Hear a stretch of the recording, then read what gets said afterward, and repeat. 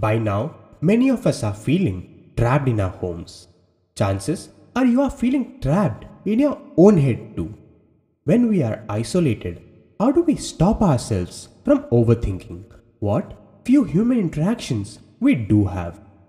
How do we keep ourselves from obsessing over the past? As much as we might like to blame it all on COVID-19, the pandemic has only made an existing problem worse. All humans are vulnerable to confirmation bias, where one seeks out or interprets information in a way that confirms one's existing beliefs. Social media caters to this tendency by curating what you see based on what you have engaged with in the past. Those engagements can be positive or negative. The result of all this filtering is you might be living in a bubble, one you have unknowingly engineered to make yourself feel bad. And now that we are physically separated from friends and loved ones, we might not be getting the outside perspectives we need to burst that bubble. This can happen to anyone, and it is even more of a struggle for people already battling anxiety, depression, or obsessive compulsive disorder. In our 39th episode of the Philosophical Guy, we share with you 6 ways to help you stop overthinking everything. Number 1. Notice when you are thinking too much. Awareness is the first step in putting an end to overthinking. Start paying attention to the way you think. When you notice yourself replaying events in your mind over and over, or worrying about things you can't control, acknowledge that your thoughts aren't productive. Number 2. Challenge your thoughts. It is easy to get carried away with negative thoughts. Before you conclude that calling in sick is going to get you fired, or that forgetting one deadline is going to cause you to become homeless, acknowledge that your thoughts may be exaggeratedly negative. Learn to recognize and replace thinking errors before they work you into a complete frenzy. Number 3.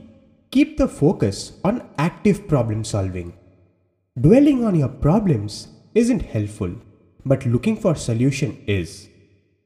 Ask yourself what steps you can take to learn from a mistake or avoid a future problem.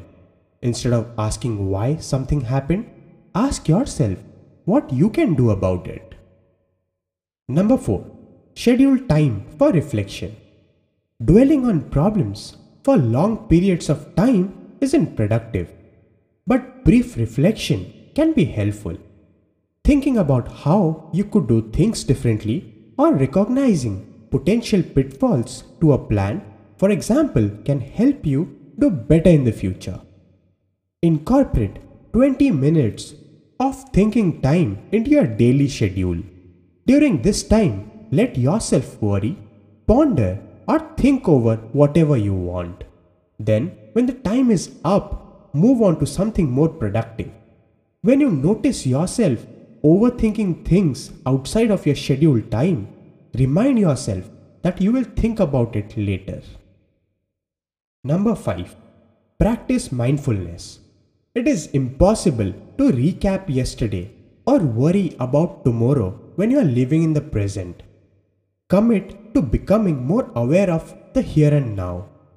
Mindfulness takes practice, like any other skill, but over time it can decrease overthinking. Number 6 is to change the channel. Telling yourself to stop thinking about something can backfire. The more you try to avoid the thought from entering your brain, the more likely it is to keep popping up. Busying yourself with an activity is the best way to change the channel.